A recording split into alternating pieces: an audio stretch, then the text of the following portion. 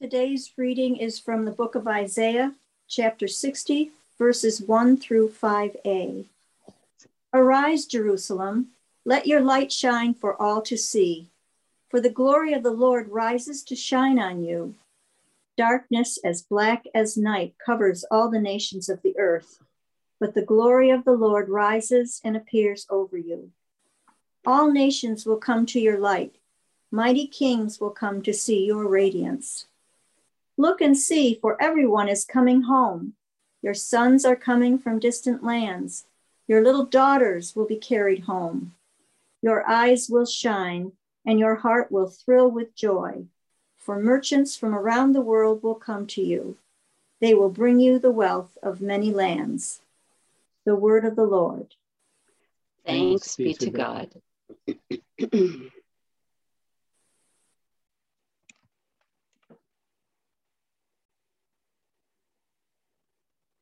Rise and shine, and lift up your eyes and look.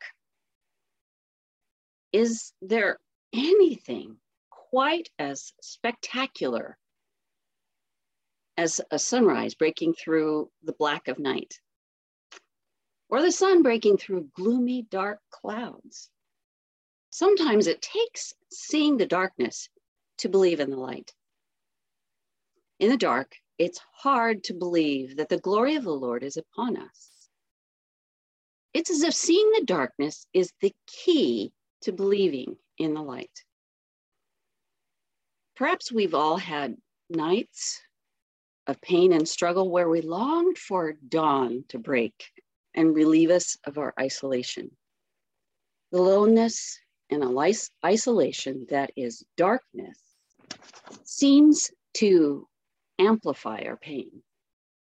Then finally, morning dawns with people awake and capable of helping us.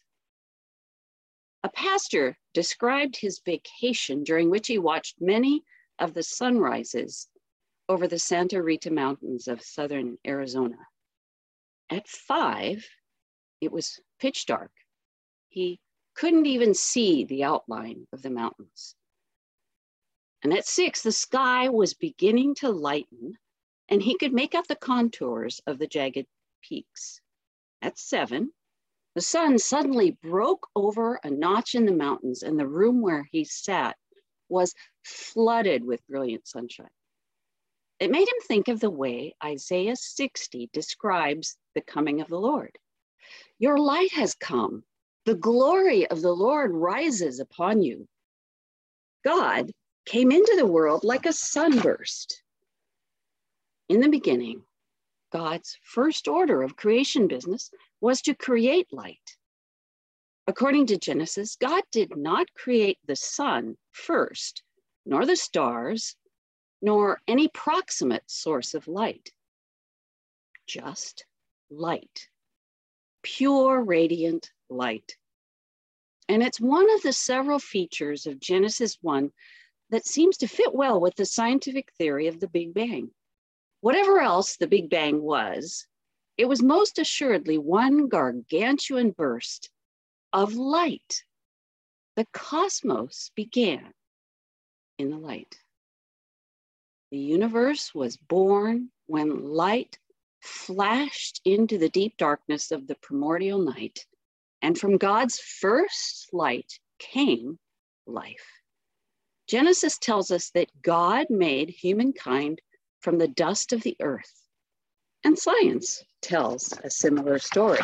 From what we can tell, after that first burst of cosmic radiance, eventually stars were born. They blazed their light into space, but eventually died out. And from the ashes of those dead stars was created the very stuff of life itself, carbon. God created us out of the dust of long dead stars. Something of their radiance has passed into our very lives. We are stardust beings created by God to bear our own kind of brilliance as he fashioned us in the divine image. But darkness persists. Lynn and I watched a detective series called Bosch, set in Los Angeles, and dubbed at one time, Los Angeles was the City of Lights. The main character is a man named Hieronymus Bosch, who doggedly pursues perpetrators of dark, gruesome crimes and sometimes struggles alone to stand even against the darkness of his colleagues. I think we were drawn to this drama by his single-minded pursuit of justice and his commitment to bring the light of truth to corruption. The characters were complex and relationships grew in insight and openness. One of the novels upon which the series is based is entitled A Darkness More Than Night. And throughout that particular story, Harry Bosch frequently observes that the city of light is very dark. Perhaps the dark plots of Bosch can serve as a picture of the thick darkness that covers the earth and the light that comes with a commitment to truth and justice. This theme of darkness is found not only in verse 2 of Isaiah 60, it is the focus of the entire previous chapter. Isaiah 59 is full of sin, confession, and judgment, as summarized in verse 9. So justice is far from us and righteousness does not reach us. We look for light, but all is darkness. For brightness, but we walk in deep shadow. We can talk about this dark time of year, the bleak midwinter, where the days are short and sunless, and the nights are long and bitter. But Isaiah 59 and 60 are talking about a darkness deeper than night. It's a moral and spiritual darkness caused by the fact that your iniquities have separated you from your God. Your sins have hidden his face from you so that he will not hear. Isaiah 59, 2. I don't think I need to convince you that we live in similar darkness as described in Isaiah. It still seems shocking and inconceivable that a year ago, January 6th, the very day we celebrate and mark God's light shining into the world's darkness, that very day, darkness was unleashed in the nation's capital. The same crowd displayed Bible verses and Christian symbols, and Christians prayed Christian-sounding prayers that invoked violence against the vice president, prayers that were prayed by people who felt that God had given them the mandate to employ violence to assert their power and control to get their way.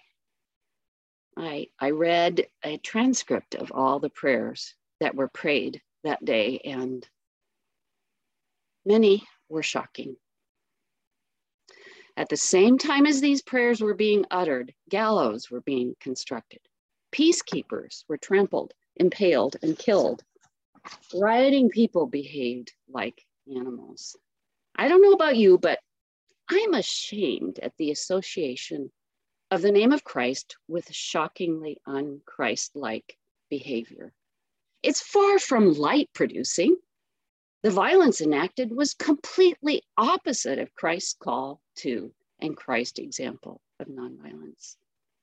Of course, we can describe in detail other instances of darkness, both individually and in our common life. But that darkness is what makes Isaiah 60 such a glorious text. Verse 2 summarizes it powerfully. Darkness as black as night covers all the nations of the earth, but the glory of the Lord rises upon you and appears over you. There's the gospel, the hope of the gospel, but the glory of the Lord. It's a true gospel that needs to be preached and lived in this very dark world. But to whom is Isaiah speaking? I believe it's about Israel and it's about us. It's about Jerusalem and it's about Jesus. It's about then and it's about now and later. It's pregnant with meaning. Good news that's time-bound and timeless and timely. For every time and every place and every person, the good news is that the glory of the Lord rises and appears over you. That brings light into our thick darkness.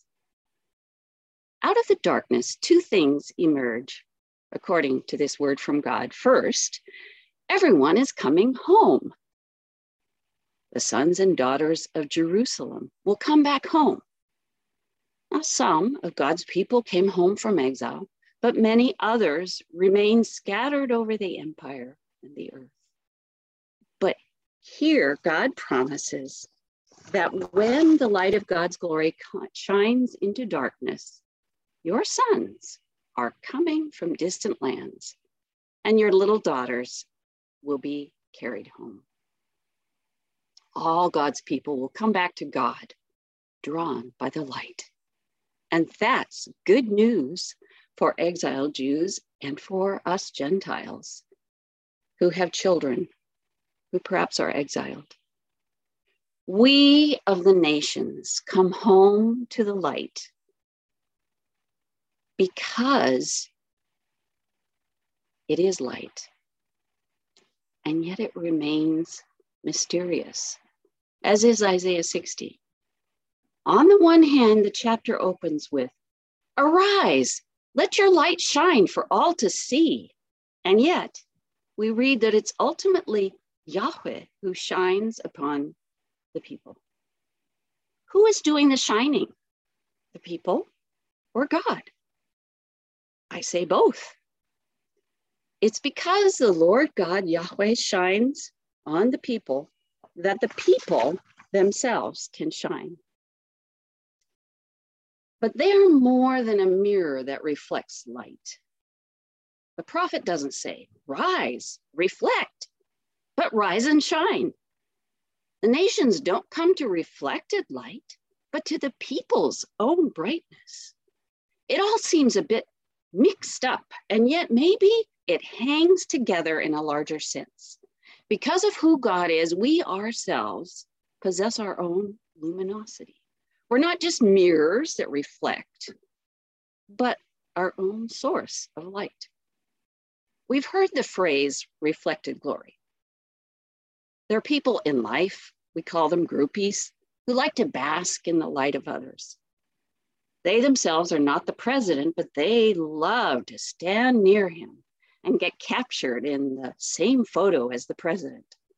And then they can tell other people how close they are to the president. They may even brag a bit about their proximity to power. These are the people who exhibit a kind of fake casualness when name dropping in a conversation. The other day, I was talking to the president and I said, "Joe," and once you hear that, you know what's going on. Maybe we felt the impulse to somehow capture reflected glory. Have you ever been asked to introduce someone famous at a lecture? Have you ever had the opportunity to sit on the platform with a guest of honor who's a celebrity of some kind? If so, then you know how special you feel, or you can feel, being close to someone well-known. True, no one came to hear you introduce the speaker, and no one paid a hefty price for his or her seat to stare at you sitting up on the platform. But still, you feel like maybe some of this other person's celebrity rubs off on you. But it's still just reflected glory. And a reflection does not have much substance of its own.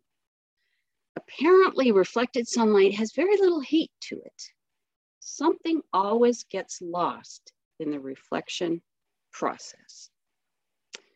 But when the light you're talking about, when the reflected glory you're considering has as its source no one less than Almighty God, all of those typical categories of reflection get turned on their head.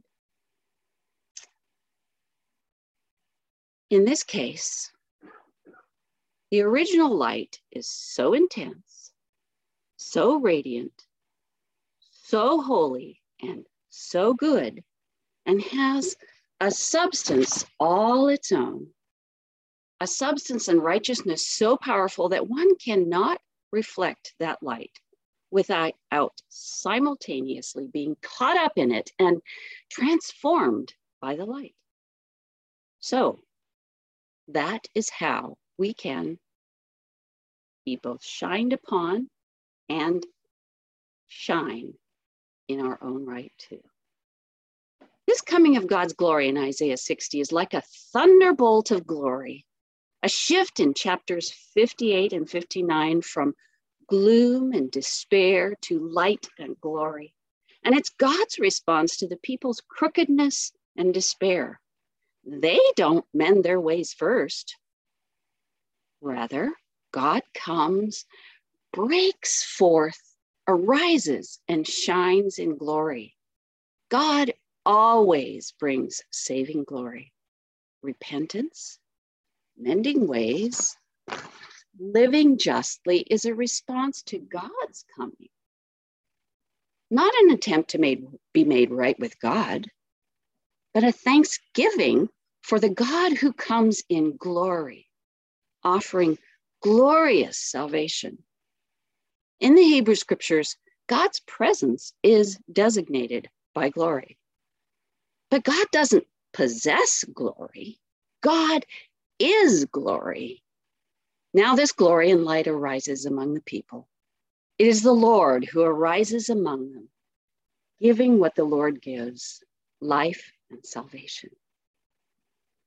The good news is this giving is not just for the remnant of Israel. It's not just for those who've returned from exile, but for all the nations. Now all the nations will come with what is specific to them, their own little glories, and bring them to the Lord. Just as in Isaiah 6, the temple could not contain the glory. Now, also here in chapter 60, the people of Israel cannot contain it. The presence of God expands outward toward the whole cosmos. Of course, there always was and will be opposition to God's light, even among those who believe in it, even among those who try to live in the light and who consider themselves the light of the world. From the beginning, the light shines in the darkness, and darkness opposes it from within and without. Light exposes everything that is hidden, but nothing can stop the light from shining. The light shines, present tense. God's brilliant, luminous light shines in, throughout, and from our very being. This means that no matter where we are, no matter how we are, no matter how weary or worn down we are, no matter how disillusioned we are, no matter what we are, God's light warms our gloomy souls, pierces through our shadowy faith, and radiates our clouded consciousness so that we can feel God's grace and love upon us once again. And the world will be drawn to the light of Christ within us, a community of people transformed by God's grace. How will God's light transform you in the coming year? Rise and shine. Lift up your heads and look toward the glory of God. Amen. During our time of reflection, pun intended, huh? How can you light your world. What ways can you allow the light of Christ, the warming, attractive light of Christ, to shine through you, to shine through your brokenness, those cracks? The light shines through them. How and in what ways can we let the light shine through our covenant community, church community? Your leadership team is praying about this, is asking good questions. How can we make a difference in our community? So pray for us, and we will pray for one another as we seek to be and allow the light of Christ to shine through us. So spend some time with the Lord right now and thinking about this.